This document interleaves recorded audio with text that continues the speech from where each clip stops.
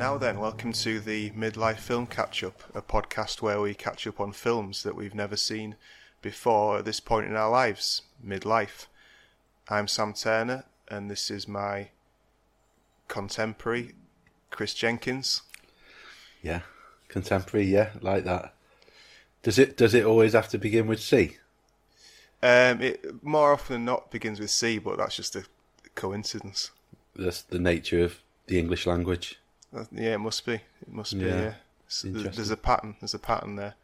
Yeah. Do you just want to introduce yourself by maybe giving your thoughts on the natural world? The natural world. Yeah, I mean, that's a hot topic, isn't it? Really, where do you stand with computers and things like that? Would you say they're part of the natural world? Cars? Probably not. No. Because they are created from nature. Everything is. Everything is created from nature, so it's a conundrum. Yeah, it's a head scratcher. It's a thinker. Get Brian Cox on. What, from Succession? The other one, the one from D-Ream. Okay, yeah. Okay, will do. Each week we watch a film that is new to us, starting from the year we were born and running chronologically through to the present day. Before the recording, neither of us know what each other thinks of the film. Well done. So we've got a lot to get through this week, Chris. Episode 14? By your count, yeah. 1996. We'll talk about our lives in 1996 towards the end of the pod. But did you just shorten podcasts then? Yeah, let's call it pod. Yeah, that's a good idea. It's good. I like that. That'll catch on. So in this pod, we've got a lot. We need to speak a lot about last week's pod, because in last week's pod, we covered a film that is held dearly by a lot of people. Is that? Yeah, it was our most fair to say, and from the write-ins this week, it's been the most controversial episode yet. For such a, in my eyes, for such a tame film, when we've been choosing such interesting choices, this one has been the one that's got the most write-ins. I think, yeah, and I think that speaks to what we covered last week about it meaning a lot to people because they've watched it at a certain point in their lives, I think. Well, what write-ins did you have? So Kevin Gatons, who I mentioned in the last podcast, was nothing short of apoplectic. Apoplectic? Yeah. Apoplectic, yeah. He was like spittle was coming from down the phone, wasn't it? Yeah. He thought we missed the point. He thought that our criticisms of the film were conscious decisions by the filmmaker. So he thought that they were meant to come across as, pseudo philosophers, and it was meant to be a little bit cringy because that's how he was presenting their youth. Yeah, exactly. Yeah, and I think another listener, a young man called Tom, who lives in Liverpool, he sort of concurred with. He was less annoyed. He enjoyed the podcast, but he kind of had the same sort of viewpoint. Is that Tommy T. Thomas? Mm-hmm. A young man, and he concurred with Kev's point of view. I mean, he didn't know Kev's point of view, but he sort of said, "Yeah, I think they're supposed to come across like that." Yeah, maybe they were, but yeah, is it watchable? Is it? Yeah. Did you have a writing from a young lady from Vienna? Yeah. So she didn't really pass comment on. I'm a bit worried that she listened to it up until the point that I called Vienna boring and then was annoyed and stopped listening to it. Is she from there, or does she just live there? She just lives there. Hi, Laura. A new convert to the podcast. I guess she would be annoyed. I guess even if she'd only just moved there, she'd still. I'm guessing she likes it if she lives there. 10 years. I think she's lived there for about 10 years. She probably quite likes it in some way. Mm-hmm. Mm-hmm. Yeah, and we had a writing from a young man called Liam, and I see Liam as a bit of a romantic. All right. So I thought he was going to go down the Geordie Kev route, but he concurred with us and thought it was absolute pseudo-intellectual, pretentious BS and overly earnest. I cringed. And when did he watch it? This is when he watched it. He watched it originally, aged 22, 2 weeks after starting a whirlwind romance overseas. And so it hit all the right spots. I watched it again a decade later and thought it was absolute pseudo-intellectual, pretentious BS. Interesting, right? Wow. And then we had a discussion about why does he love Reality Bites and not this? And he said Reality Bites age as well because it is about youth, but what is in focus is a sense of cynicism and disenfranchisement, which is kind of pretty different, really, to the opposite. The opposite to what we saw in Before Sunset. But I do want to address the amount of write-ins we had. So, are you going to stop telling people to write in? No, sorry. Please do. Keep them coming as much as you want. Do write in. Do write in, yeah. But I think I think it's not just because of the film. It's not just because of the nature of. I think it's because that's a popular film. Mm-hmm. Yeah, me too. Which people have seen without having to watch. So I think that's why we had a lot of write-ins, which made me think, should we just choose well-known films each time? But then that's not what this is about. No. I mean, it also gives us license to talk any old rubbish about any of these films that we see, and we're not going to be held to account because people haven't seen them. No, that's a good point. I mean, and we're bloody-minded people. You've got Nordic. What's it? That word you're like obstentious or something. When we watched Aki Kaurismäki. Obsequious. No, obstentious or something like that. Obstinate. You've got the Finnish obstinacy, and I'm too bloody minded to stop.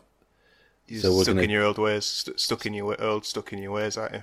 Absolutely. So we're going to double down, and we're going to make the films even weirder. Right. Okay. I mean, you don't know what my choice is for next week. No, I don't. I mean, that just came to me then. I thought it sounded good, but the bottom line is we're not going to be all these people watching Mall Cop on repeat or Batman films or superhero films. I mean, I see us a bit like the Beatles of podcasting. Okay. So the Lennon and McCartney of podcasting. So you bring the sort of Lennon-esque grittiness. You're a little bit more interested in the opaque. I bring the angry young man sort of vibe. Yeah. Whereas I'm more the pop element. You know, I'm bringing in Before Sunrise. You know, I'm bringing in Repo Man. It's the melodies that anyone can sort of whistle along to. That's a good point. And you want everyone to have a good time, like Macca. Yeah. And would you say Jimmy Cundall was Ringo when he appeared as a guest? Well, I think we have to have Joe as George. Joe is George, close to God. The quiet Beatle. And Ringo is my brother, or Jimmy Cundall, or is Ringo, his shoes are to be filled by the next guest host? Just to extend that metaphor with Joe, he's also responsible for some of our best songs. Like Ringo? No, George. Oh, right, yeah. I mean, so my thoughts on Ringo. He's the best one. My favourite Beatle, yeah. I won't go into it now. No. But yeah, I think Ringo's, sort of maybe your brother's Ringo and Jimmy is George Martin. Yeah, George Epstein. That's a film reference. That's a film reference for you folks. That's an Easter egg. Great stuff. And that's why we're here, guys, film references. So this week's film is Kids Return. We also had another write-in from Jordan Peterson. The clinical psychologist. Yeah, I'll play it for you. That's not what this is about. This is about freedom of speech and democracy, and all those things are at stake. You're missing the whole point because you're so bloody-minded that you can't see the wood for the trees. Has to talk about Wong Kar-wai and Alex Cox and the films of Bong Joon-ho and your midlife bloody catch-up. Well, I'm not going to take it anymore. I'm not. It's just not right. It's not constitutional. It's about freedom of speech. Well, good for you, eh? There we go. Wow. I always forget that Jordan Peterson sounds a bit like a Canadian Mickey Mouse with a slight Northwest twang. Yeah, that's a great way of putting it. Yeah, it's uncanny. But yeah, good. Thanks, Jordan. Thanks, Jordan.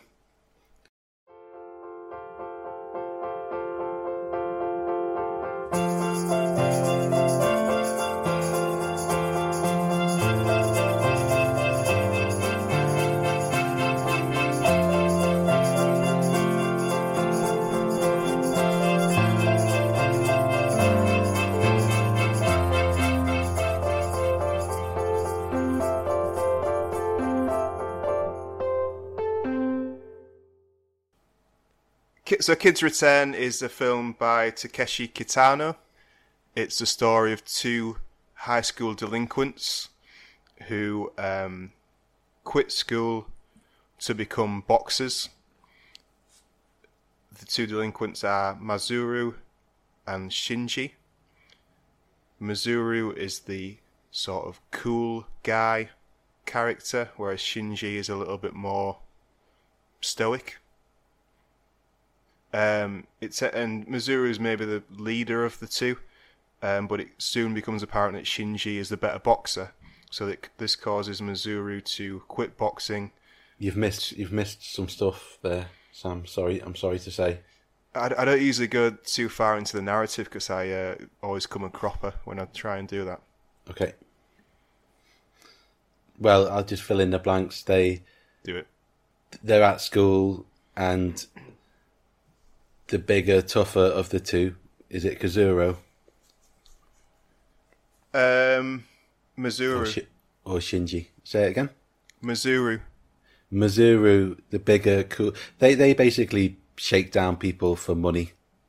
Mm-hmm. They're bullies. They're hard youths basically. But then Mazuru gets beaten up himself, and then his pride takes a knock, and he just like on a whim goes to a boxing gym and takes Shinji along with him. Well, you've got that a little bit wrong. So he sort of Mazuru disappears for a bit. Shinji doesn't really know where he is, and then he turns up at school one day and he's in his training gear, and that's when he takes Shinji to the gym. I thought I covered that absence from school by saying his pride took a knock. Wasn't explicit enough. Okay, all right. Carry on with your prognosis. I can't remember where I was. So Shinji is the better boxer. Mazuru leaves the boxing gym to join the mafia. You're not hitting the emotional notes of the synopsis here. I don't usually do synopses this in depth. I'm floundering, I'll be honest with you. Like, Mazuru is the bigger of the two. He's the one who really wants to get into boxing because his pride has taken a knock. And they start going.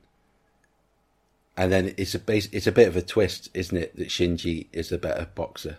Mm-hmm. It's a twist, yeah. It is a bit of a twist, which you kind of didn't really like. And to be honest, I didn't see it coming. Okay, I'm into quick thoughts territory. And Okay. you just called them the Mafia. But it's the Yakuza. The Yakuza, sorry, yeah. Yeah. Yakuza. You accusing me? Yeah, I thought that's what you said. Right, anyway. Yakuza. Yakuza. Yakuza. Yakuza. Good. Got to get the pronunciation right for the Japanese listeners. I mean, I think our pronunciation of Mazuru and Shinji is very off, to be honest. I think Shinji. I think we're bang on the money with that one. Shinji, yeah. Okay. And then he goes off to the Yakuza. Shinji goes off into the boxing world. They both climb the ladder in their respective careers, and then again a bit of an ending that I didn't see coming, which we could talk about later. Let's talk about the ending now, because Okay. yeah. So you kind of, with this sort of rites of passage story, I thought that they were both gonna have success in their even though their paths diverge and they don't see each other for a few years. And I thought they were both going to become successful in those fields, and then there was going to be some kind of conflict between them, where they had like the boxing world came into conflict with the Yakuza world, like there was going to be some match fixing or something, and then they were going to have to they were going to become like enemies, but then in the end they help each other out, and that it totally didn't go that way, did it? No.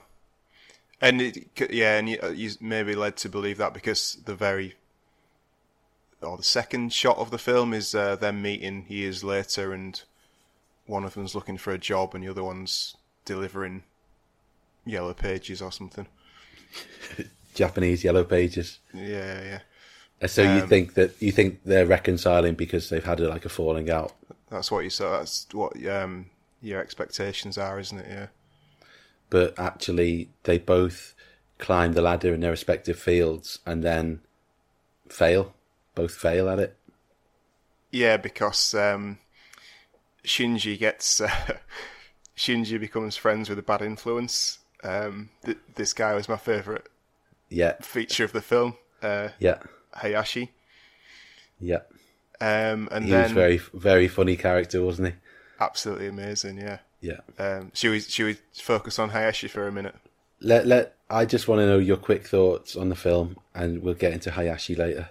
So, I wanted to view this film for a second time. The first time I watched it, it was in 2 sittings, which I think was to the detriment of my experience, because I think this is my first experience of Takeshi Kitano films, and they're very...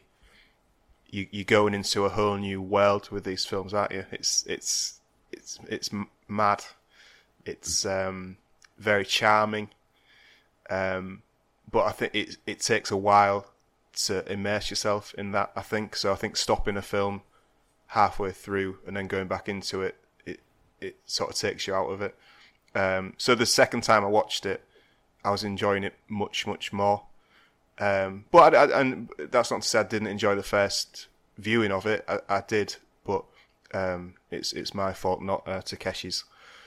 But is that because upon second viewing you also got the subtlety of the humour a bit more? Yeah, absolutely. Yeah, it made me think of another film that we watched, Shadows in Paradise, where you watched that a second time, and I think looking back now, I would have much benefited from watching that a second time, because again, there's a very different tone to the film, and there's a very specific sort of humour to it as well. So when you sort of like trying to follow the story, and obviously the subtitles and all that kind of thing, maybe you sort of miss out on those nuances. Sam, I want to know something. Shoot. Did you like this film? I did like this film. Yeah. I liked it a lot, and I'd be up for watching it. I wish I could have completed my viewing this morning because, like I say, I was really enjoying it this morning. I think so. This film, my experience with the two comedians in this film correlates to my enjoyment of the film. So the very first shot of the film. Are you talking about the subsidiary characters who are stand-up comedians? Yeah, I think they're called Antarctica 55. They introduce themselves as. Yeah. And so this is a double act. They go on stage in the first scene of the film, and they're just talking complete nonsense to each other. It's like coordinated nonsense, fast paced. It's called Manzai. Right. Okay. So it's a form of stand up in Japan called Manzai. It's really very fast paced nonsense talking with double entendres and puns and not understanding each other and stuff. Yeah. So I didn't like that. That epitomizes my experience of this. Like, it was like, what the hell am I watching? I don't understand why this is comedy, and I don't understand why it's funny. But then watching those two for the second time, I really enjoyed. Well, by the end of my first viewing, I was really enjoying their performances. The comedy double act, Antarctica 55, and I'm sure by the end of the second viewing, I'll really enjoy the world of Takeshi Kitano. Yeah, I mean, well, I'd say they were meant to be bad comedians, bad at Manzai. Was it not that they were? They improve. They improve a little, don't they? Yeah, exactly. Yeah. Well, like everyone in this, like, we should say for the listeners that this film isn't just about Mazuro and Shinji. There's so many characters in this film, isn't it? And each of them have little journeys, like those comedians, like there was another bully at school who gets into boxing later on. He had everyone has character arcs in this film, and they all have and all of their character arcs are in ways that you don't expect. Like those comedians, they start out as like pretty bad at what they're doing, and they're kind of the butt of, but they themselves are the butt of jokes, really. Like Shinji and Mazuro say these are like rubbish comedians, and they try copying them and stuff. And these comedians play to really small audiences, really unimpressed audiences. And then by the end, they're doing quite well, aren't they? Yeah. They're being successful. And then there's like other characters where you think, oh, they're complete losers, and their character arc is that they're gonna, like, there was that smaller bully at school who takes up boxing, right? And then by the end, I don't know if you got onto this, he was in the boxing ring doing all these fancy, like, showing off moves. That was the small bully from school. Right, I probably didn't pick up on that, to be honest. It packs a lot in, doesn't it? It packs a lot in, so that's what I really loved about it. It's that, unlike Hollywood films and British films, you couldn't predict what was going to happen. It was really unusual storytelling. And it was I thought the story was just like really, really good. We've watched a lot of films on this podcast where the story's been lacking, in favour of more experimentation. But this film had experimentation in spades and story in spades, and that for me is like lovely. And those two Manzai comedians. Have you read up on Beat Takeshi, the director? This is the other thing about this film I think would have benefited my enjoyment of it. I think if I knew more about Beat Takeshi, and I think there's a lot about maybe Japanese cultural mores. Oh, yeah. Shout out to Susie Gage. What do you mean? Why? her fella Jim Murray. Oh yeah. I was thought thinking you. more- I thought you were doing a Maury. shout out. No, cultural mores. It's like cultural habits, cultural traditions, cultural mores. Mores wigs. So, isn't it a type of eel? Moray. Moray. Yeah, no, it is a type of eel. Different word, probably a different spelling, I think. It's a homophone. It could be a homophone. Yeah, But I think different meanings. I'm not steeped. This might surprise you, but I'm not steeped in Japanese culture. Oh. I'm not Tom and Tash. I'm not. Yeah, You know, I'm not. that's interesting because you and me have eaten in a Japanese restaurant in Liverpool. I've eaten in more than one Japanese restaurant in Liverpool. Really? I've Wow. eaten in over one Japanese restaurant in Liverpool. Wow. I can use chopsticks. No way. Just. Wow. Just. How are you? Yeah. How are you with chopsticks? I'm proficient. What's been your lifelong journey with chopsticks? I'd say I started taking it seriously about age 20. Age 18, I started taking it seriously, and then I took the ball and ran with it. And have you always felt like they're a good thing? I think they are better than knife and fork because knife and fork requires two hands. Interesting. Yeah. I think they're would much challenge more that. advanced. Pardon? I would challenge that. Well, we'll have an eat off. Speed. No, not based on speed, based on dexterity, skill, number of things you've dropped during the meal, what you can do with your with the other hand. So you and me will go to Hibiki Japanese restaurant on Renshaw Street, Yeah. and you ask the waiter, the extrovert waiter. Do you remember him? Yeah. Brilliant. Great. Yeah, you ask the extrovert. You ask the extrovert waiter for a knife and fork, and I'll have chopsticks. Well, hang on. Can I just have a fork? I'm saying that a fork is equal to two chopsticks.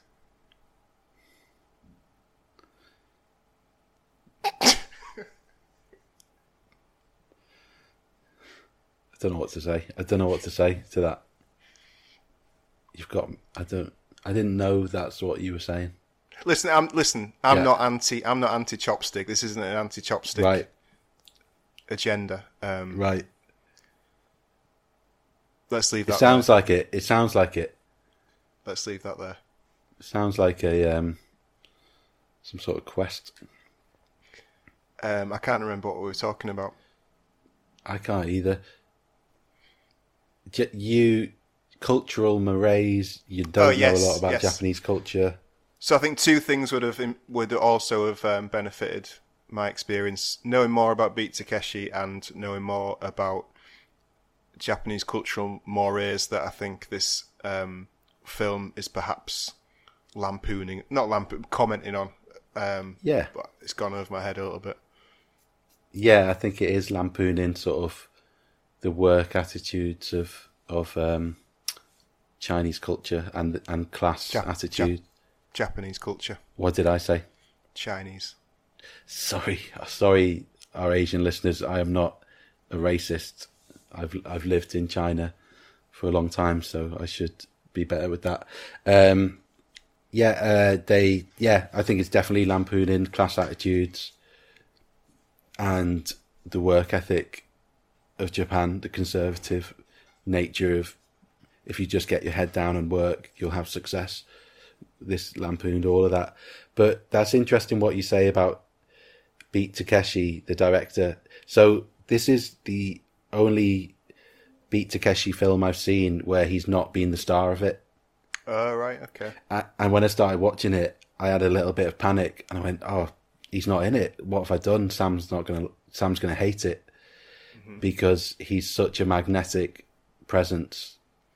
He's just like very charismatic and funny, but also very hyper masculine and scary and a bit thuggish, but also funny as well.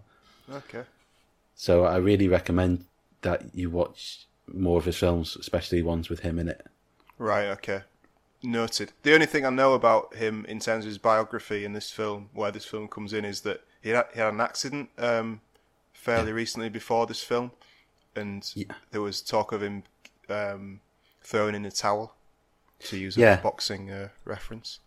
And when you watch his films, you'll see that, because he had a scooter accident and it paralysed half of his body.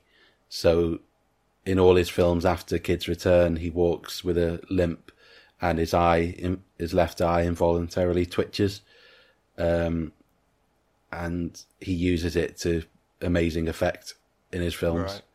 Right. That's kind of what makes him so... Well, he was obviously a magnetic, charismatic performer before then, but that adds another layer of interest. And yeah, he said that scooter accident was a unconscious suicide attempt. He was an unhappy person. And then he had the accident, and then he thought he might never make a film again. Obviously he made a film again. He kind of, well, I don't know if he said that, but other people said he's finished. Mm-hmm. He'll never do anything again. And he was quite prolific after this film.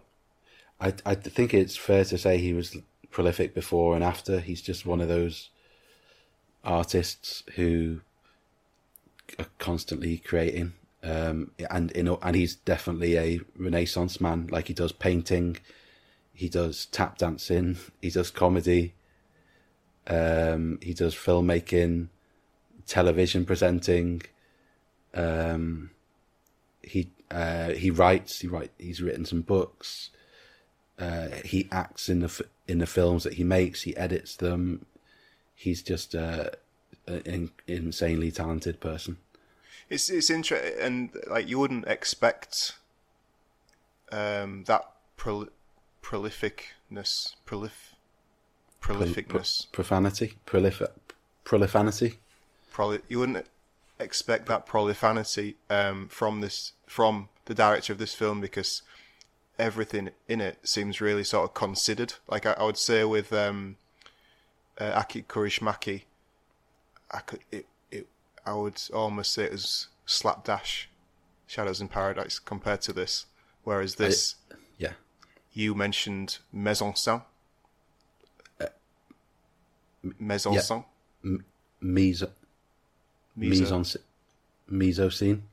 Mise-o-scene. You mentioned mise-o-scene last week, and that's something that I really enjoyed about this film. The color schemes. Did you mention the color schemes of the mise-o-scene? You got the blue versus red, picking out the red. And did you notice in the scene where they've very much been high school delinquents, and that teacher like has a crack about his new car. It says, "You morons shouldn't go anywhere near it." And then the next scene is him next to his burnt out car with a really bright red fire hydrant, and he's wearing a red shirt or a red suit underneath his jacket that really pops. And that was very pleasing. Yeah, there was a very deliberate use of red and blue, wasn't there? Yeah, definitely. Well, like, that's interesting. I'd say, in comparison, Aki Kaurismäki is slapdash, because Beat Takeshi's films that are done with the mise-o-scene is done with scalpel precision, and the editing is done with scalpel precision. Everything is considered, and that's interesting. Yeah, he is prolific, but the art that he makes, nothing could be further from the slapdash approach. It's like his paintings are really kind of, I want to say, neat and beautiful, and so are his films. Yeah, and his films, I use the word hypermasculine to describe that Beat Takeshi before. His film, this one is probably his most accessible one. Actually, he makes a lot of gangster films, and they are hyper masculine, but they still got that meso scene and that comedy throughout. A lot of comedy.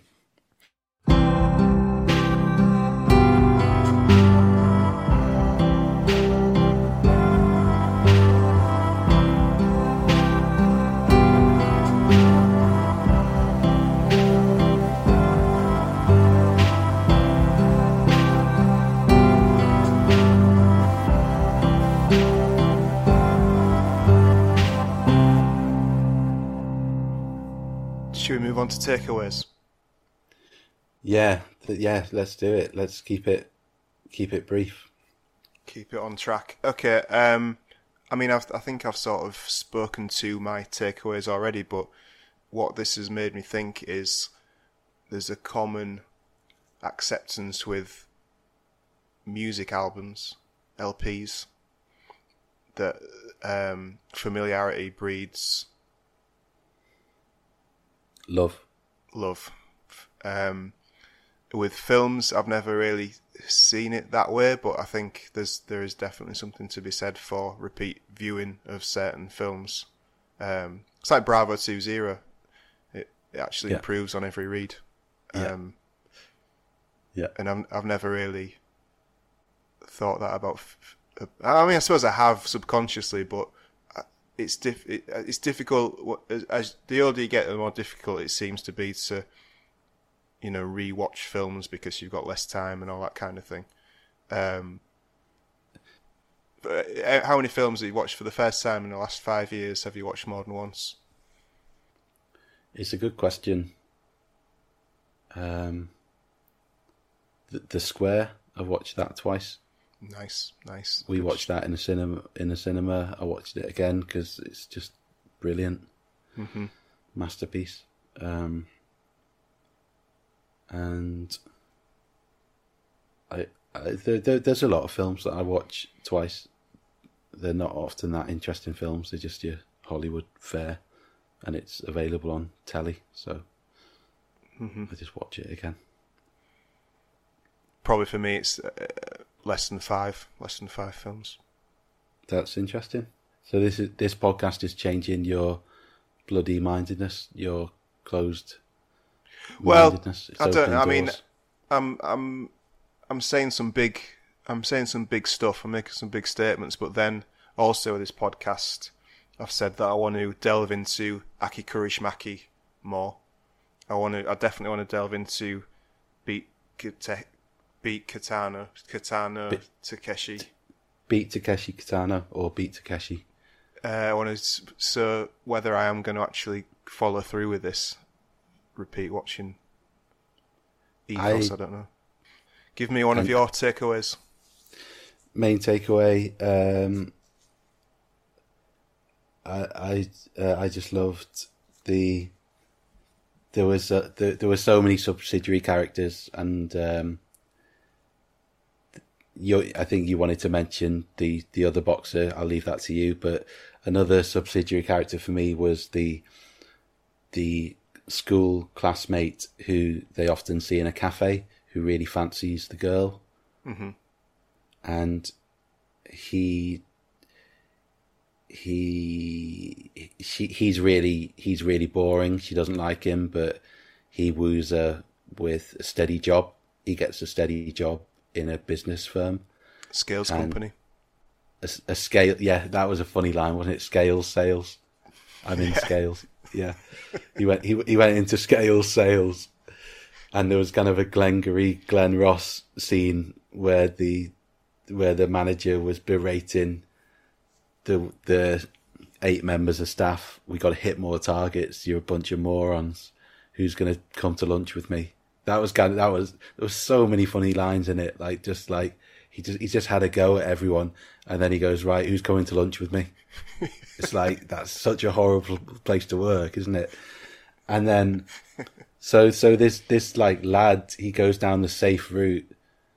He gets that job it doesn't. And then there's a work colleague there who says, "This is BS. Like a taxi driver would be better than this. Like you'd have your own time off, work your own hours, and make more money." And the other one kind of nods along, and then later on, they're both taxi drivers, and it's absolute dog dirt. It's like the worst, and they're getting pushed by their manager to work more hours and go back out and stuff, and it's just really sad. And then the guy his colleague who said a taxi driver would do better than this is saying something like, he says it in a really funny way, something like, "Oh, maybe I wasn't quite right about this," or something. "This isn't that good." And then the face of the other guy who's just followed him blindly into that profession. And that was just funny. Like, there were so many characters and bits like this where, so, you thought he was going to be successful. He chose the conservative work option, like, which is so, from what I've read this week, that's really prevalent in Japanese culture, to always choose the safe bet. Always have salaryman. Salaryman, yeah, that's it. Salaryman, that's what they call them. Have comfort, have money, be stable, stability, and then that turns out to be a pack of lies as well. Just a false prophet, the wrong thing to follow. And this film is just full of people following the wrong things, and it's kind of the film presents a bleak worldview, doesn't it? Like, you kind of screwed whatever you do, really. But although and that's like all of Beat Takeshi's films, it's a bleak worldview, but there's so much humour for the characters and affection for the characters. But it does sort of finish on a positive note, doesn't it? He says, I think Shinji asks Mizuru how he finished, and Mizuru says, "Are we finished? No, we're just getting started." So it's like, I suppose there's optimism in there, isn't there? It's like, it's a very short period of their lives as well, all this takes place in. So I think maybe it's saying, there is saying that any path that you take will just lead to disappointment, but then maybe it's also saying, but life's full of different chapters. Yeah, that was definitely an optimistic line and an optimistic ending for sure. I think there was something in that school had kind of washed their hands. The institution of school had kind of washed its hands with them. All the teachers were sort of calling them morons, and they wanted to just get rid of them, or if they were going into school, they didn't mind if they weren't learning or anything. So then these other institutions, the Yakuza or the boxing gym, they took them in, they nurtured them, and that was that was a better option for them there. But then at the gym, Shinji falls in with Hayashi. We meet Hayashi when he Shinji is learning the basics of boxing, and Hayashi's this like really understated, like smarmy character that comes in and goes, "Why are you learning the basics for? That's for idiots. Just do it your own way." And then that's it. Then he leaves again. We don't see him for a while. He was such a weird character, wasn't he? Yeah, really specific. Really specific, and like doesn't look like a boxer, and like he just looks like a down and out. And then for half of it, I'm thinking, is he in love with Shinji?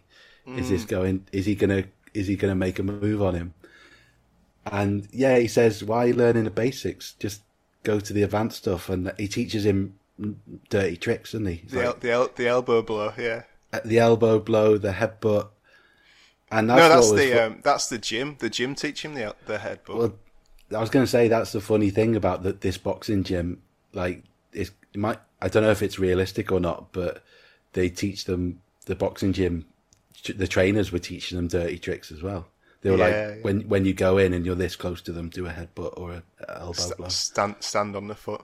Stand on the foot. I love that.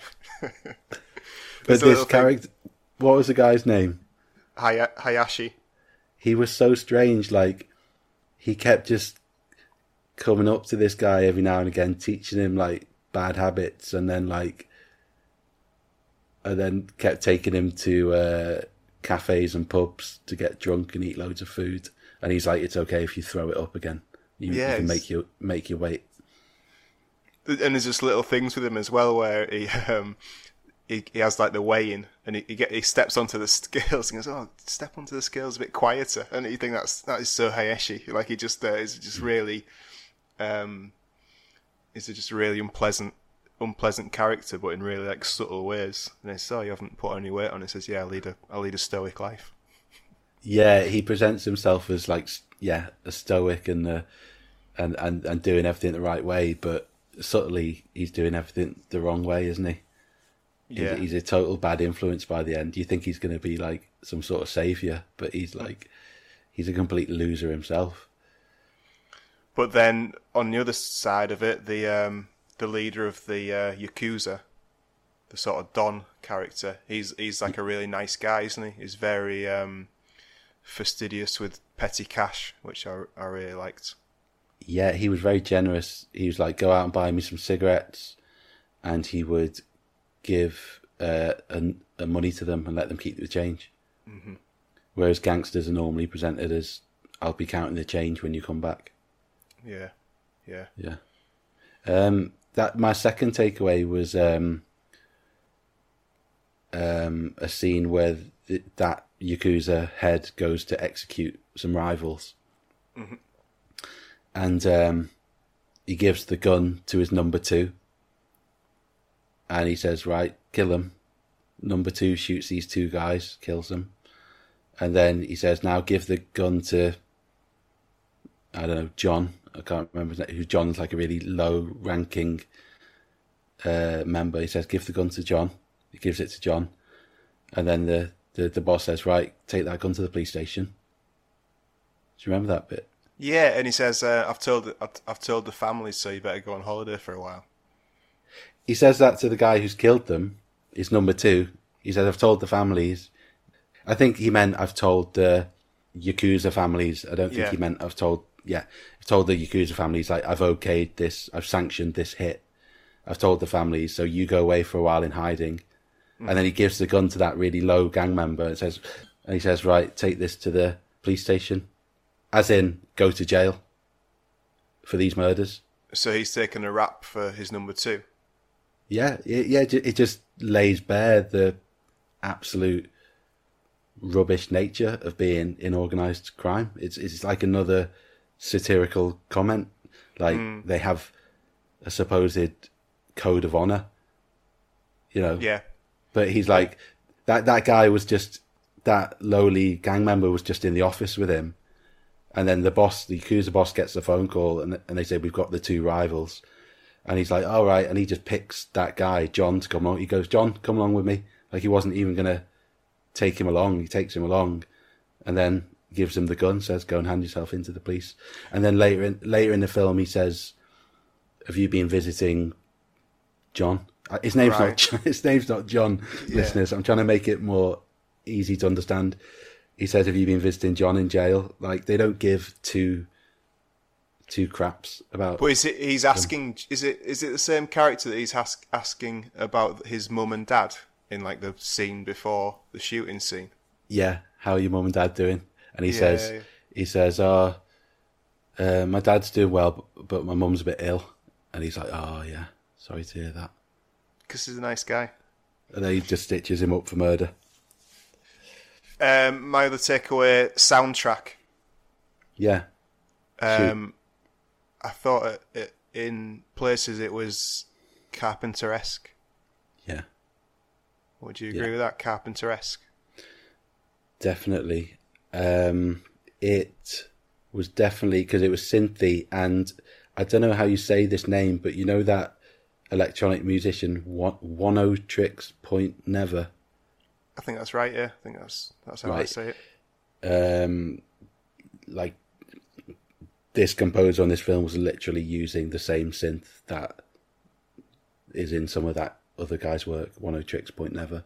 Right, okay. And it was really great. It was, at first it was really cheesy and of its time, I was like, oh, this is some pretty bad synth, but it kind of like, the compositions were really good. So I really enjoyed it. There was that shot of them running.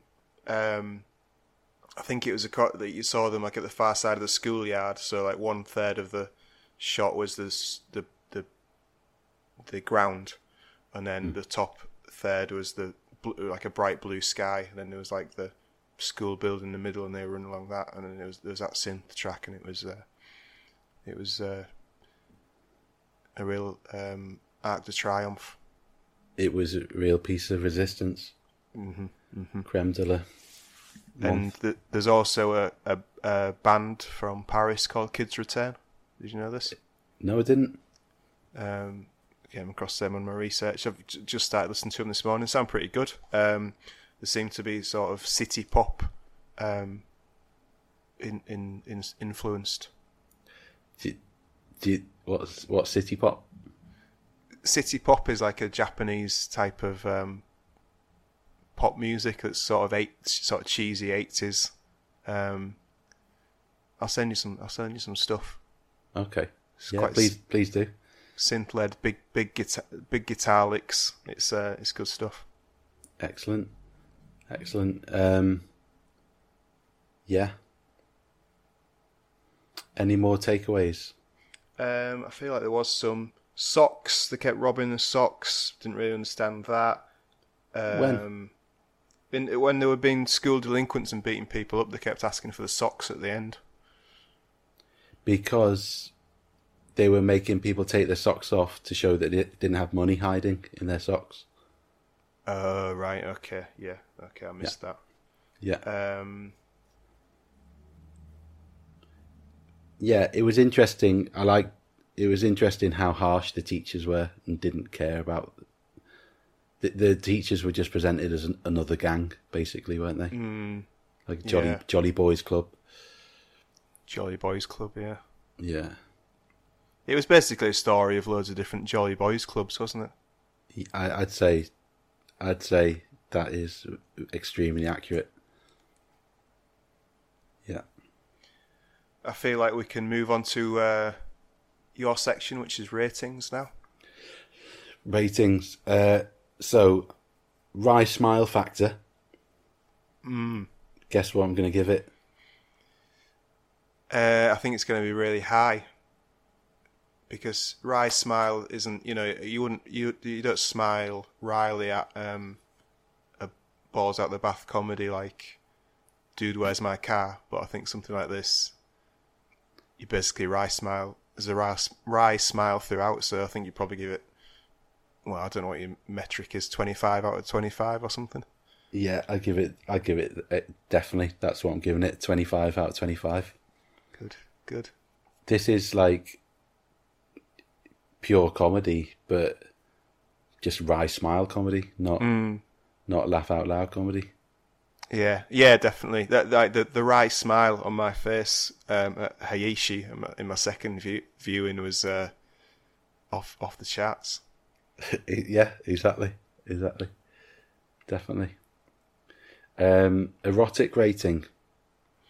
What do you think about this? Difficult one. Well, you had the synth music, you had the subtitles. Synth what? Synth music. Okay, thought you said something else. What do you think I said? I'll let the viewers find out, listeners. You had the subtitles, lots of different types of hairstyle. Yeah, good. So I guess that'll play into it. You had a lot of homoeroticism. That's true, yeah. I really enjoyed the gym scenes. I found the gym scenes very authentic.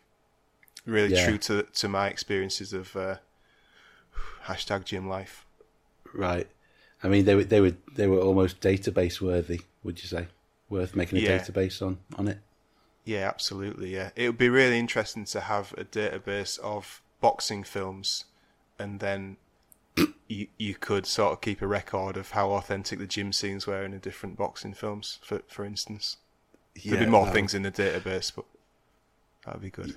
That would be great. Yeah, that would be lovely. Yeah, I mean, homoerotic is a word that is bandied around a lot and overused, and I don't even quite know what it means. But yeah, I think people know what I mean. This film took place in a masculine world where there was no homosexuality, but there was a lot of love between men. Do you know what I think they call that? What? Bromance. There was a lot of bromance. Well, the central story was of a bromance, wasn't it? Mm. And there were like subsidiary bromances. So erotic rating, and yes, it had subtitles, so that's a big thing for me. So that just bumps up the rating for me. Go on. So I'm giving that. It's not an erotic film, but just the mise-en-scène and the cinematography and the music, it's giving you a delicious, sumptuous experience. So I'm giving erotic rating of 3.5. 3.5. Out of 5. That's out of 5. That's out of 5. Okay. Good. And just briefly, you mentioned there about your experience of boxing. What is your experience of boxing? When I was about 12, my brother's friend Rick Raj organised a street fighting session on the school field. Right. He had 2 pairs of boxing gloves. He was about 6 years older than me. My brother was 4 years older than me. I think he was a couple of years older than my brother. They were all into boxing. They used to watch the pay-per-view fights, the big fights from America. I mean, you're a bit of a fan of pugilism as well, aren't you? Yeah, I mean, I don't follow it very closely anymore, but I do enjoy watching boxing. Yeah. And I can't remember. I was in the ring in inverted commas with someone, and I was very, very nervous when I got in the ring, and then as soon as someone punched me, I just collapsed. But I think that was as much from the sort of nervousness as it was the blow. And then my brother thought that I was having I remember everyone stood around me. I was looking up, laid on the ground, and they were like, they were trying to figure out what was wrong with me. And my brother was like, "Oh, yeah, he does have asthma. He might be having an asthma attack." Was he saying that to get you out of it, or did he think you might be having an asthma attack? I don't know. Probably I'd imagine he was trying to get me out of it. Yeah. Like either way, I was struggling in the world of street fighting as an 11-year-old. So you weren't, just for the record, you didn't faint. I mean, that's interesting. It's your worst fear. Yeah. Maybe. And what was your, like, have you ever been in fights and stuff? No, never been in a proper fight. No, apart from that situation. But no, it's something that I've always avoided. Me too. Never been in a fight. Nope. How do you feel about never being in a fight? Because Brad Pitt in the film Fight Club says you can never know yourself if you haven't been in a fight. I'm glad I haven't. I've definitely provoked people. I've kicked the hornet's nest. Mm-hmm. Subconsciously done things to people who are a bit dangerous to see what would happen, and it's come to something. But then I've diffused it through quick-wittedness and stuff. Okay. Or so no, I never have. I think, I think there was a stage of me where I was like, oh, I should have done that, and it would have made me a tougher person. But I'm really glad I don't think like that now, like that anymore. I don't think violence is really a pleasant thing, obviously. No, me neither. Intimidating people's good though, isn't it? I've had a couple of situations where I've had to like switch that on. You know, like 50 Cent says he can be your best mate in the most cuddly kind of world, but if he needs to switch it on, he can switch it on. Does he say that in one of his rap songs or? No, in interviews and stuff. In interviews, he's like, you know, he's like, if you meet me in a different situation, I could be your worst nightmare. And I'm not saying I'm street smart. I'm just saying there's just been a couple of instances where I've had to act a bit tougher than I was, in order to, I don't know where I'm going with this. Which rapper do you think your personality is most? Flavor Flav. Yeah, no, that makes sense. Without a doubt. You're Chuck D, I'm Flavor Flav. Yeah, I'm the thinker, sort of philosopher. Yeah, the planner, the organizer, the philosophizer. I'm the court jester. Yeah, no, that's true. And you wear that big chain, clock, don't you? The big clock. Well, it's not big. I wear a Timex Indiglo watch, so it's a normal size. Yeah, and it's on your wrist, isn't it? And it's on my wrist instead of my body. And if you press a button, it glows green. Yeah. So would you say Rick Raj was the Don King of Bransburton? Did he have the hair? Did he have the hair? He didn't have the hair. It was quite a wiry character. Okay. Well, you could say that Don King is a wily character. That's true. Yeah. Quite a magnetic presence, like King. Could Rick Raj pronounce his R's? Was it like Jonathan Ross, like Wick Wadge? Why? What's that got to do with Don King? Nothing. Do you think I struggle with pronouncing my R's? No, not at all. That's not why I said it. No, it is. I just thought with a name like Rick Raj, it'd be quite funny if it was Wick Wadge. Yeah, no. There was Rick and there was Gaz Raj as well, Gareth Raj. Yeah. And they were basically my brother's gang, Rick Raj, Gareth Raj, and Ben Kappa for a while. Ben Kappa. Mm-hmm. Capo de Kappa. If you're familiar with the Costa Nostra. Lovely stuff. Well, and my final rating is motif count. Yes. What did you see any motifs? Well, we've mentioned blue and red. Dave McCabe obviously says, "Are you red or are you blue?" Havana gang brawl. On one of the Zootones songs. Yeah, one of the Zootones' first album is the song Havana Gang Brawl. And just tell listeners your experiences with Dave McCabe very quickly.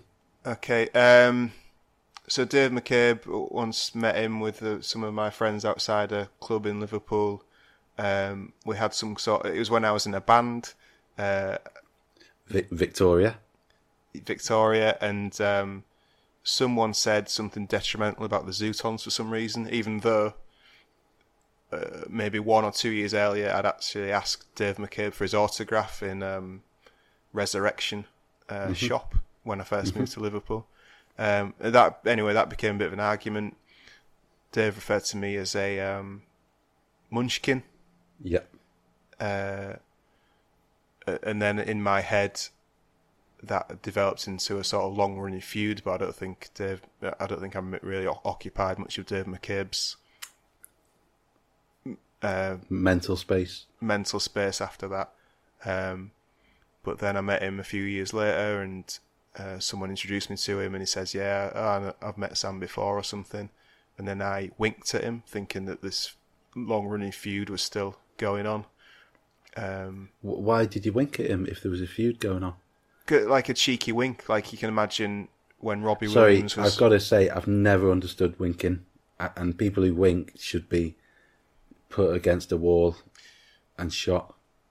I mean, it was out of character. I'd hardly had winked before, and I've very rarely winked since. Were you trying to provoke him?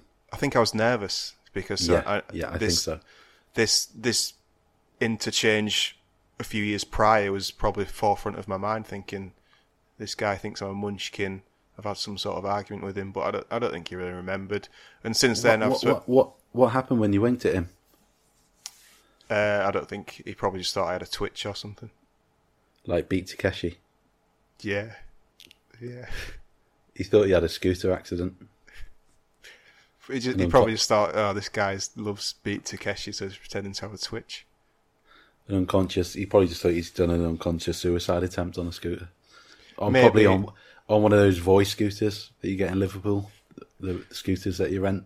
Yeah, this is about 15 years before then. But maybe McCabe had watched Kids Return in 1996, written Havana Gang Brawl, and then met me. Think this guy thinks he's Beat Takeshi. I like Beat Takeshi. Maybe he's actually all right. Because after that incident, the winking incident, every time I spoke to him, he's been absolutely fine. And I saw him in the street the other day and said hello, and he said hello as well. The other day? The most likely scenario is that he has no idea who I am. But he said hello back to you. Is that might just be because he's a friendly guy, or maybe he does know you? Because I think I was staring at him because I thought he was someone else, and then I realised it was Dave McCabe, so I kept staring at him, and then he said, "All right." So it's intimidation again, isn't it? Well, what he was being intimidating by saying "all right"? No one has been intimidating. No, you've said that you think he's quite a nice guy underneath all the brusque nature. Yeah. I mean, we can't discount him listening to this podcast. No, we can't. I got stuck in a very small toilet with him in the attic above Studio Parr Street. Is it Parr Street Studio? Yeah. And he was in deep animated conversation with another gentleman in the toilet. Very loud volume, very loud, aggressive volume, and I just wanted to get in and get out as quick as possible. But it was such a small space; it was quite awkward. You're right. Yeah, and then I saw him in the Reader Cafe about a year ago with I don't know if it's his partner, but with his partner and kid. Mm-hmm. Yeah. Yeah. Hopefully he's doing all right. He looked well when I saw him. Yeah, and he was just queuing for pain au chocolat and a cup of tea like a normal, regular human being. Yeah. He's written some amazing songs, but at the end of the day, he's just a human being who enjoys a pain au chocolat like you and me. He's got to eat. He's got to eat. Yeah. Just for disclaimer, I don't know what he bought. I don't know what he did buy. You don't know if it was a pain au chocolat? Nope, I just made that up. I'm sorry. What are the breakfast options at the Reader Cafe? Was it breakfast time or was it between? I think it was brunch time, like 11. So he could have had. This story's unravelling. Are you sure it was Dave McCabe? Oh, 100%, yeah. Okay. 100%. Yeah, it could have had a pain au chocolat, a croissant. He could have had. They've got a little hot oven with pasties in. He could have had a vegan pasty, with pepper steak vegan pasty. It's delicious. He could have had a regular Cornish pasty. He could have had halloumi salad. The sandwiches there, he could have had ham salad, salt and pepper chicken, cheese and onion. Really bad sandwiches at the Reader. He could have had a bowl of scouse for £8. I really recommend that. I imagine that's what he got. No, I don't. I think that's too on the nose. Yeah, no, fair enough. Because he's a bit like Beat Takeshi. He doesn't want to be predictable, does he? No, and he's the most scouse guy ever. For him to sit and eat scouse, it would be too laughable. I mean, he probably does. He would at home, but I don't think he would in public.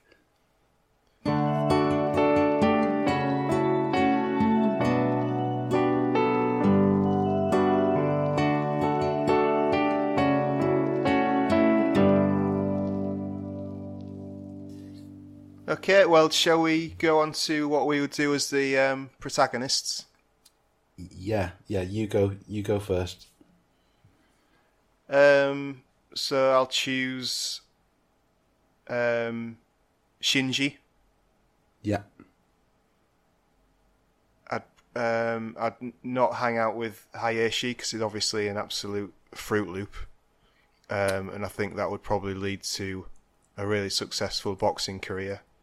I'd stick with a gym. Some people, once they make it, they go to different gyms, more high-profile gyms with different trainers. I'll stick to my roots. Those guys were teaching me a lot.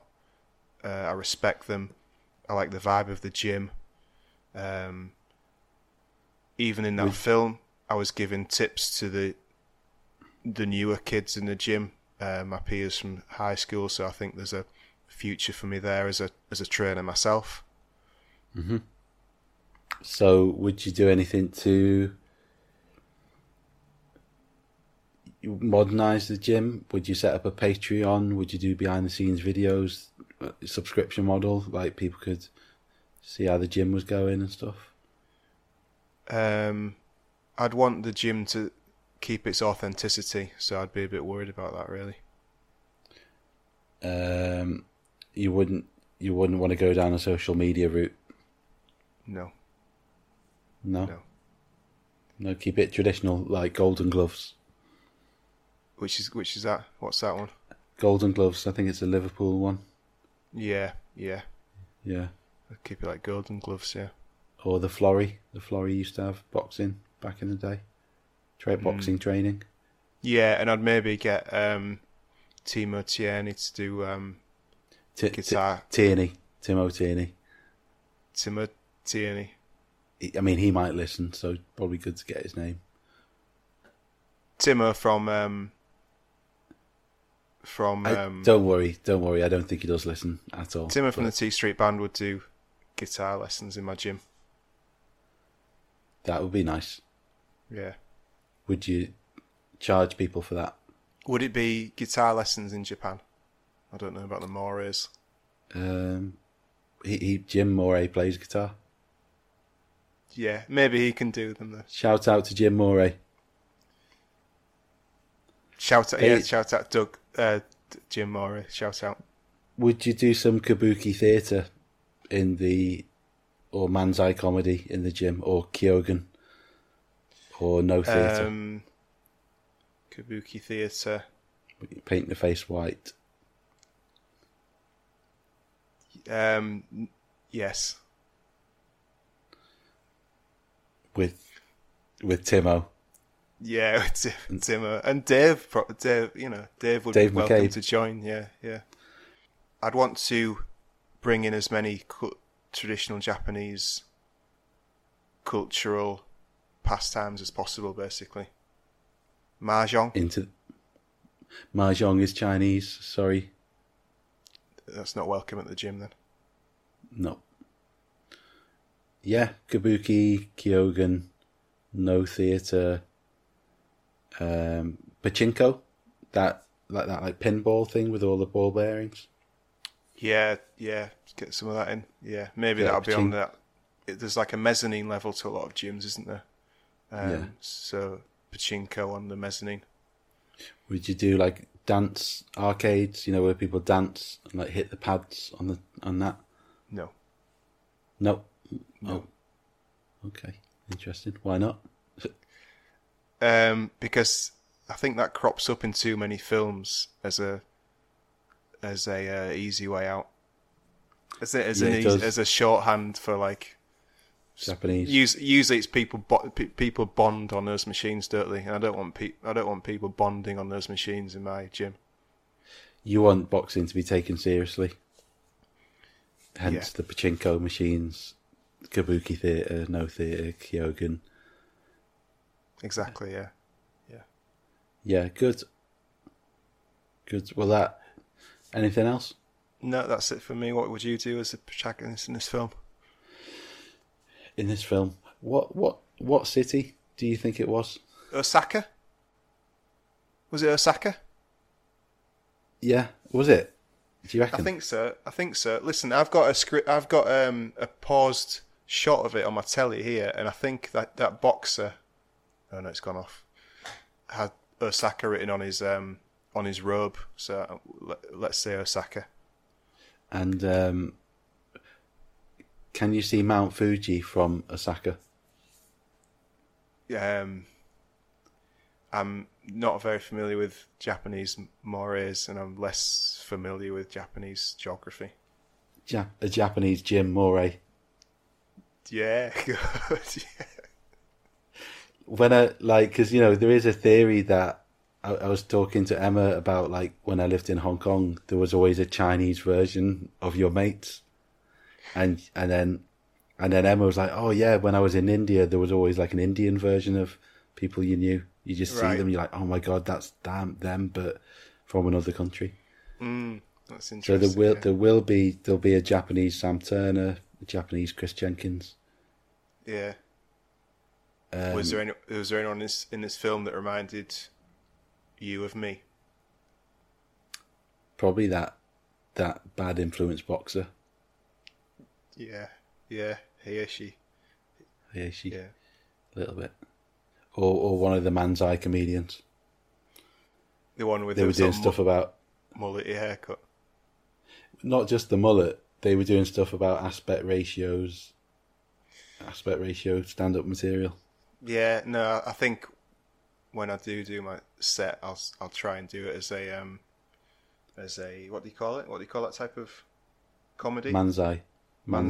I'll do it as Manzai. One man Manzai. One man Manzai. One man Manzai. Good. I'm looking forward to seeing your set. No, I think there was a scene, when they were on top of the rooftop at school. You could very faintly see Mount Fuji in the background. Right. Okay. I wonder if Osaka, you can see Mount Fuji from it. But if I was a protagonist, I noticed they got around on bike quite a lot. Bicycle, yeah. Push bike. A bicycle. I'd say that was a bit old, a bit overly traditional. Right. I think you're in Japan. I mean, come on, it's bleedingly obvious, isn't it? Bullet train. No. Nissan. Toyota. Mitsubishi. Yeah, Suzuki. Car and bikes. Motorbikes and cars. I'd invest in a Suzuki Swift. Okay. You ever driven a Suzuki Swift? Hatchback. Yeah, oh yeah. I've never driven hatchback. Hatchback. A lot of bite. Very pokey. Very fast. I've only ever driven European cars. Well, you're missing a trick. You're missing a treat. I'd invest in that. I might get a Yamaha Virago. It's like a Harley Davidson clone made by Yamaha. Okay. But without all the eccentric faults of a Harley Davidson, and cheaper to repair. Maybe have you driven a Nissan Micra? No. Beautiful to drive, an automatic. Yeah. What are they? Yeah. Okay. I do like an automatic. Are you surprised by that? Yes. We'll have to take you out. Who? We'll go to Arnold Clark at Brunswick in Liverpool, and we'll rent a Nissan Micra. Yeah, that'd be good. Take it out for the day. Go up to the lakes. Yeah, Go to Barrow, Inverness, that'd be nice. Yeah, Ambleside, Kendal. yeah, nice places. Yeah. And definitely Suzuki Swift. Toyota. What do you think about the Yaris? Toyota Yaris. What's your feelings there?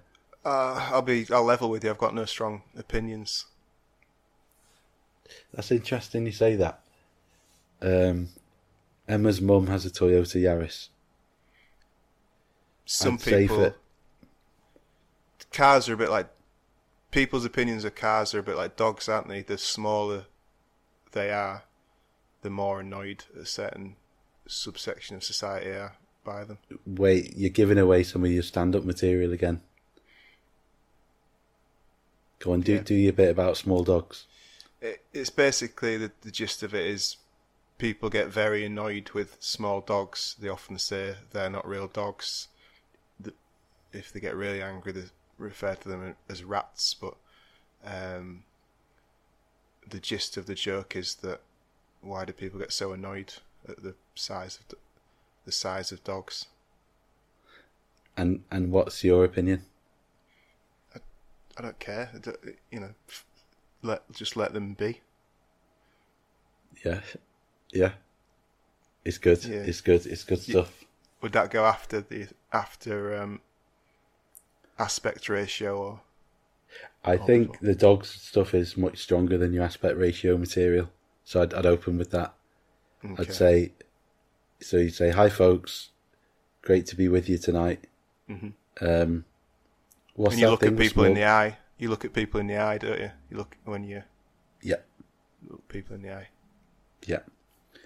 Ken Dodd said play to the circle because they're in the cheap seats. Right. Play to the back of the room. Mm-hmm. Play to the back of the room. And also play to the people who are laughing. Ignore the people who are giving you the death stare. And just look at the people who are laughing and play to them. And then their laughter will spread. That's what I do at work when I'm doing my training. When I'm doing my training at work. Good.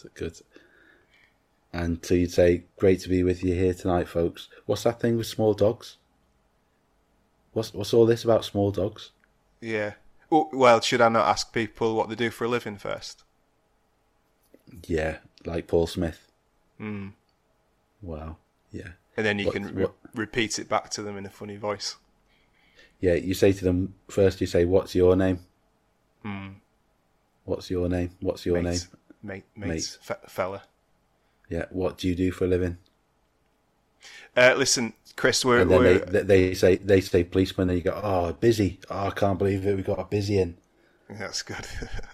That's good. Let's move on then. Let's move on to our lives in 1996.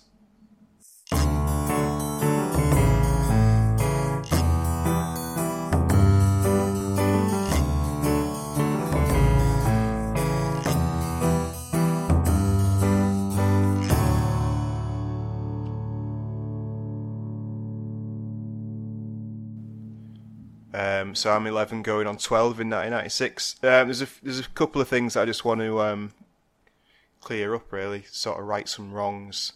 I'm in danger of airbrushing some things out of my past. So this isn't strictly 1996, but basically I was really into Warhammer. Okay. Warhammer 40,000. Lesser men would not admit that, so I salute you. This needs to be an honest document of our lives, and I don't think I could live with myself if I'd left out that detail. I don't think less of you for sharing it, and if anything, I think more of you. for admitting that. Have you ever danced with the devil? Sam, I have. Really? Yes. Yeah. Me and my brother, we got into Games Workshop. You're an orkhead. I'm an orchid. You're an ultramarine man. I am an ultramarine. I mean, my thing was like my brother would always choose the better thing first. Like he was into the Beano comic book, so I had to act. And then so what am I left with? What's my thing? And I was left with Desperate Dan. So he had the Beano subscription. I had Desperate Dan. So he was into the orcs and the ultramarines. So what's left after that? I chose bloody ravens. Ravens, wyverns. Ravens. They were little rats. Right. Okay. You know, could you get much worse than a rat? There was the gremlins. Did you have any? Was it gremlins? Gretchins. Remember them? Yeah. What were Gretchins? They were sort of like smaller goblins, really. But listen, this isn't going to win us any new listeners. Well, it might do from the world of Games Workshop, and they're very welcome. They're very welcome. Did you have the lead figures or the plastic? A mixture of them both. So I think maybe me and Jimmy Cundle got into Warhammer predominantly because we loved the painting side of it. We really enjoyed painting the little figurines. Me too. Yeah. And that's a bit more acceptable, isn't it? I think I don't think we ever understood the game. We tried to play the game, but I don't think we were ever playing it properly, really. Yeah. It's basically Sabutio, isn't it? You flick it. You flick them. No, it's not like that. It's not like that at all. And you sort of flick them, and the first people to the other side of the board wins. No. But then there's a ladders. There's a snakes, and if you land on a snake... You're pissing on the grave of Games Workshop. You're desecrating something. It's not that. That's not what it is. That's how me and Jimmy played it. You flick him along and then land on a snake, and but then if you pass go, you get some flock, which was the stuff that you used to create the grass effect. Flock. But you were playing it on a snakes and ladders board instead of the right board. Well, there was snakes. There was just snakes on the board, snakes on the plane. You disrespected so much of it. I mean, I didn't play it either, but I didn't flick them. They're not designed to be flicked. Well, you seem quite passionate about the rules of the game for someone who didn't play it. I didn't play it. I didn't, probably my brother was more au fait with the rules. But I just enjoyed the painting side and playing with them. Yeah, Jimmy Cundle's actually got back into it recently with his with his young boy. I think there's nothing wrong with it. My mum had a distrust of people who worked in Games Workshop and comic book shops. Yeah, there was a character outside like that at our flat the day before yesterday, and he rang someone up to. I've started a story and I shouldn't have. Basically, we'll get new radiators fitted. Okay. So the people who were fitting the new radiators put the old radiators out on the path. They went for the lunch break. When they went for the lunch break, I went out, and this like Games Workshop looking person said, "Listen, I'm gonna have these away." And I said, "Well, maybe you should make sure that's okay with the people who have the people who have removed them might have plans for them." Then he says, "No, I don't think so." And then next thing I know, he's had him away in the van. That is not the character of a Games Workshop person. Totally mischaracterized them. That's what that's what I shouted to him as he was driving away. That's not the character of a Games Workshop person. Great. Yeah, I think my mum just thought like there was something a bit pedo about it, or something about the people who worked in those places, comic book shops and Games Workshop, and I think it's completely unwarranted. Yeah, Like, I think it couldn't be further from the truth. It's sort of spilled over, hasn't it, into CEX? The same sort of it's the same sort of culture, isn't it? Same cultural mores. No, I don't think so. Well, maybe, yeah. Same kind of work culture, but CX, they think they're really cool. They think it's cool the way they open DVD cases really quickly and pull things off the shelves really quickly and put them. I once bought a Nas album from CEX, and I got it home, opened it up, and someone had put in a... No, sorry, I bought a Jay-Z album, and someone had put a Nas CD in the Jay-Z case. Exactly, says it all. They're too busy looking cool to do it properly. I think they've done that on purpose because Nas and Jay-Z had beef, didn't they? And there was a beef track on that album. Stillmatic. You honestly think they did it on purpose? I've absolutely. There's no doubt in my mind that they did it on purpose. They were trying to become a footnote in the beef. Did you take it back? No, because I quite jokes on them because I really got into that album, Stillmatic by Nas, as a result of that. Good. R.I.P. this week. Tina Turner and Rolf Harris. Well, this brings me to my next point about 1996, another thing that I have skipped over. The first celebrity death that affected me. 1996. No, it was in 1994. Was it Freddie Mercury? No. Was it... I'll give you five guesses. Was it a wrestler? I'll give you five specific guesses and no clues. You've got to give me something. Well, I've told you they died in 1994. I'll tell you that they were from the continent of North America.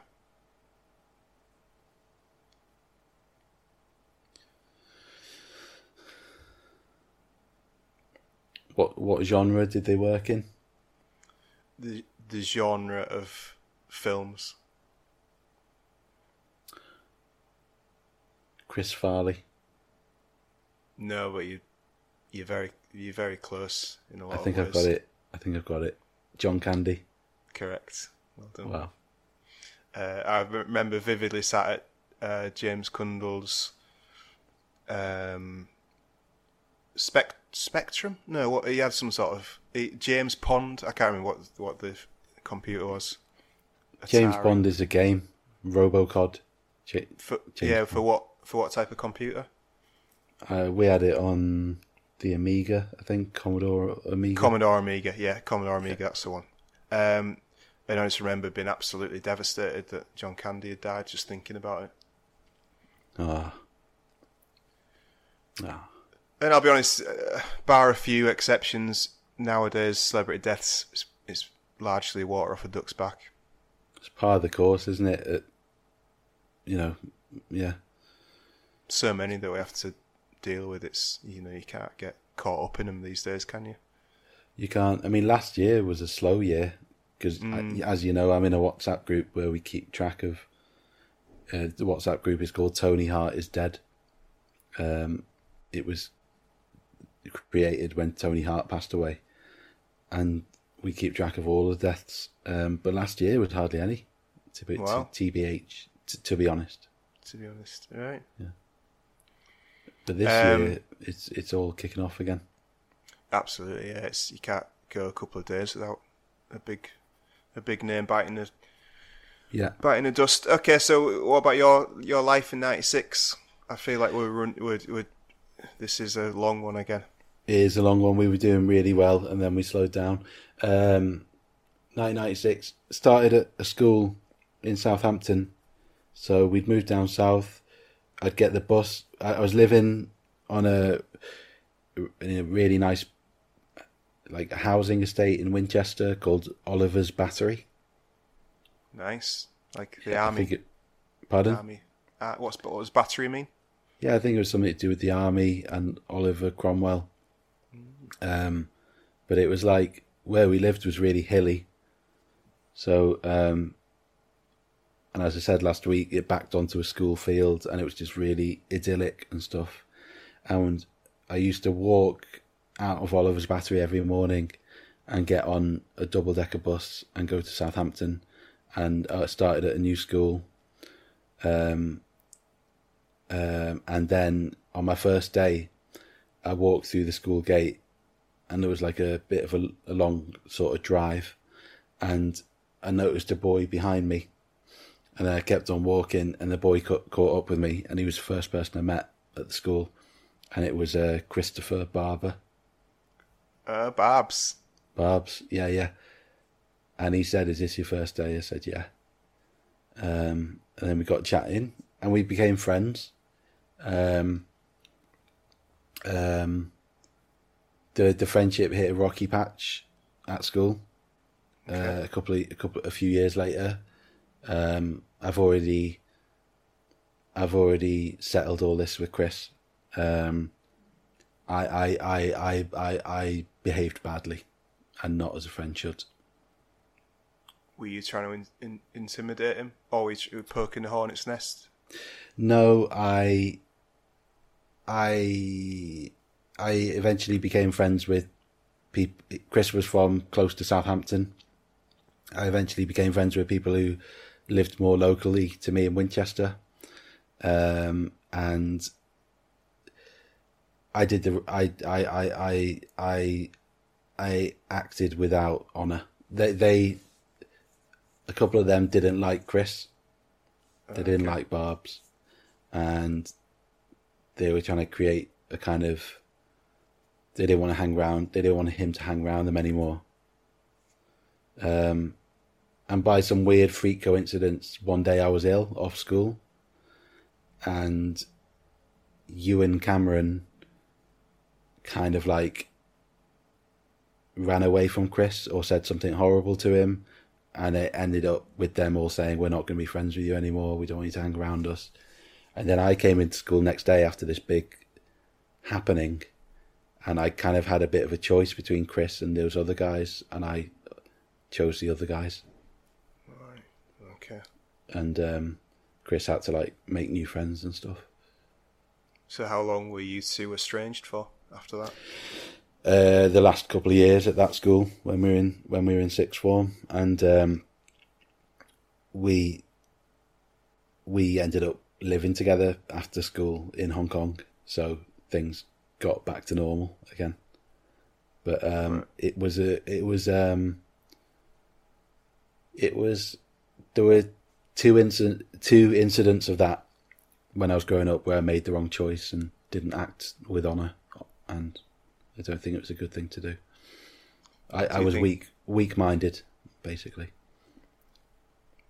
There's a lot more emphasis on honour in Far East cultures. Do you think that's what drove the decision to move to Hong Kong? You felt like you needed to learn about honour? Yeah, certainly. I needed to live by a code.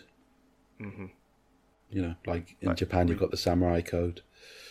I needed to live by the Hong Kong code. The Repo Man Code. If people want to learn about the Repo Man Code, they can listen to episode 2 of this podcast. Good plug. It's good to plug your own pod on your pod, isn't it? I think so, because there's a lot of pods, tough competition, stiff competition. You know, you've got Have a Word, you've got WTF, you've got Joe Rogan. Joe Rogan. Josh Rogan. So I acted without honour. I've brought it up with Chris a couple of times to apologise, and he's reassured me I don't need to, which is nice of him. But may I just say that you're very good at that, at sort of apologising. No, clearing the air, and I think you face up to things to clear the air, and I think that's a very good character trait and a very honourable character trait. So, I learned that from the code of Asian culture. Of course. Yeah, and so me and Chris were friends when we got to that school, and we made a certain teacher's life a bit unbearable. Mm-hmm. Madame Feo. Right. Okay. I'm Madame getting French. Fayot. I'm getting French. I'm getting French from that. Was she French? She was French. So Chris and I there was a French teacher who was, I think she might have been at our school on work experience. She was very young, maybe not much older than us, maybe in her 20s. But she seemed like an adult to us, but she was just she was young as well. And she didn't have much in the way of discipline. Right. Okay. And we kind of made things, we acted up a little bit. Mm-hmm. Mm-hmm. Not just me and Chris, but the entire class. And it was like, it was like the last days of Rome, really. It was a hoot. It was a riot. It was Dad's army stuff. It was Corporal Mannering.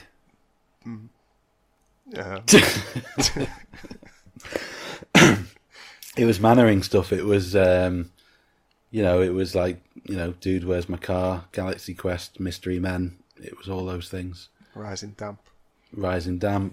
It was Some Others Do Have 'Em. Going round a twist. Round a twist. It was Round the Twist. It was Sammy 5 Children in It. It was Maid Marian. Hanging with Mr. Cooper. It was Hanging with Mr. Cooper. It was Pugwall Summer. Summer Heights High. It was Summer Heights High. It was Saved by the Bell. It was Home and Away. Hey Arnold. It was Hey Arnold. It was Rude Dog and the Dweebs. It was Bebop and Rocksteady. It was Biker Mice from Mars. Just Bucky O'Hare. It was Bucky O'Hare. It was Brave Star. It was all those things. Mm-hmm. Mm-hmm. And she had a rough time of it, and so I apologise to you, Madame Fayot, if you're listening. And well, yeah, just on language teachers, we had Miss Matthews, who was visually impaired, and if you dropped a coin on the table, she'd like identify what type of coin it was. That's incredible. But she often got it wrong. Oh, okay. And when I think about it, the things that guide dog ate, the things that guide dog ate. You would feed it those things, wouldn't you? What do you mean? You and the other kids, you would give things to that guide dog you weren't meant to. Man. Monster Munch. Refresher bars, Highland Toffee. Fags. Huh? Fags. Cigarettes. What? Fags, you gave it cigarettes. Oh, man. Yeah, Wham, it was an absolute horror. Wham bars, nerds, dweebs. Push pops, dweebs, revels. What were those? What was that stuff when it was like a dynamite, but it was yellow and it had the licorice in it, and then it was sherbet. Was it? Yeah, I know what you mean. There was a sherbet dip, and maybe it was a licorice dip. Maybe, yeah. Shall I choose the films for next week? Yeah, go ahead. Do you have anything else to cover on 1996? No, just that year was mainly school, and I think I said on previous episode I acted up a bit at school as well, but that all got resolved.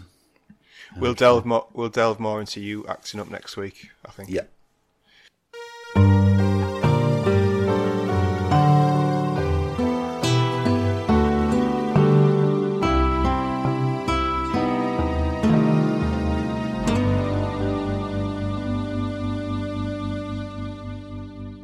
Okay, so 3 films, 3 choices for next week at my shortlist for 1997.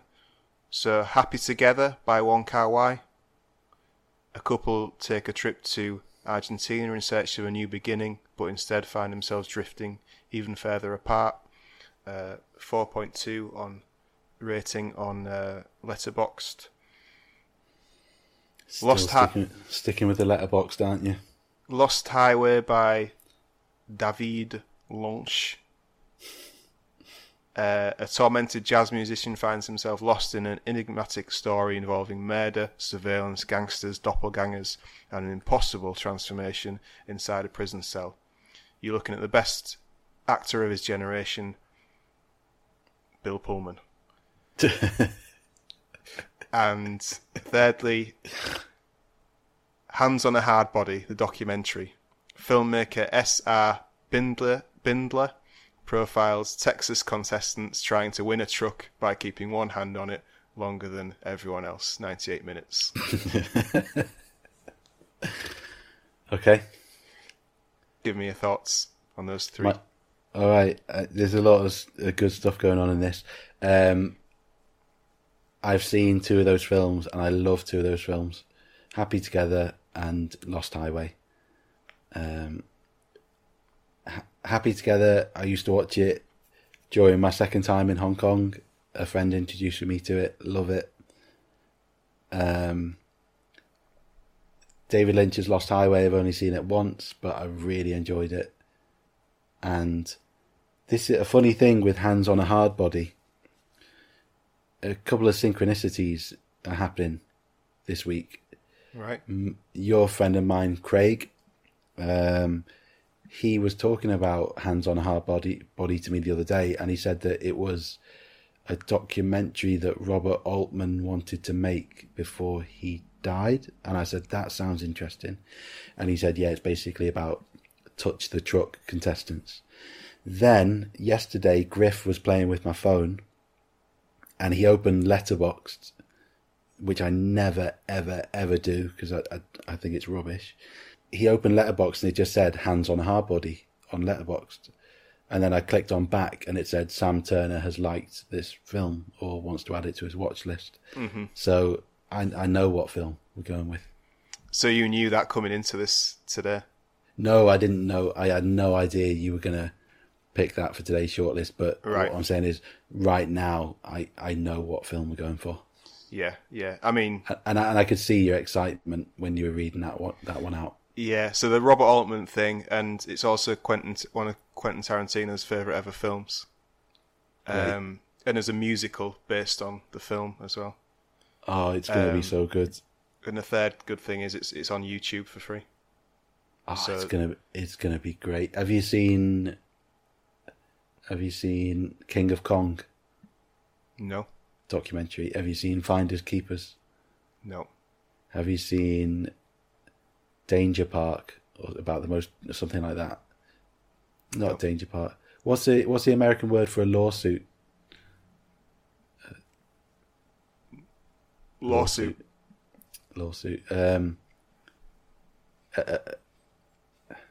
I can't remember the name. About a really dangerous theme park in America. It's part of that subgenre, isn't it? About documentaries about pop culture things that have really funny characters in them. Yeah. I'm really excited about this one, and I think this is a good opportunity for people who've listened to this point. It's on YouTube. It's free. Do watch it. Do try and watch it this week, and we'll be covering it next week. Yeah. Do watch it, everyone. Please get involved. Please get involved. Get involved. Yeah. And I think I know what the quote is, but I haven't. I've taken a scribbling note of it, but I can't actually read my own writing.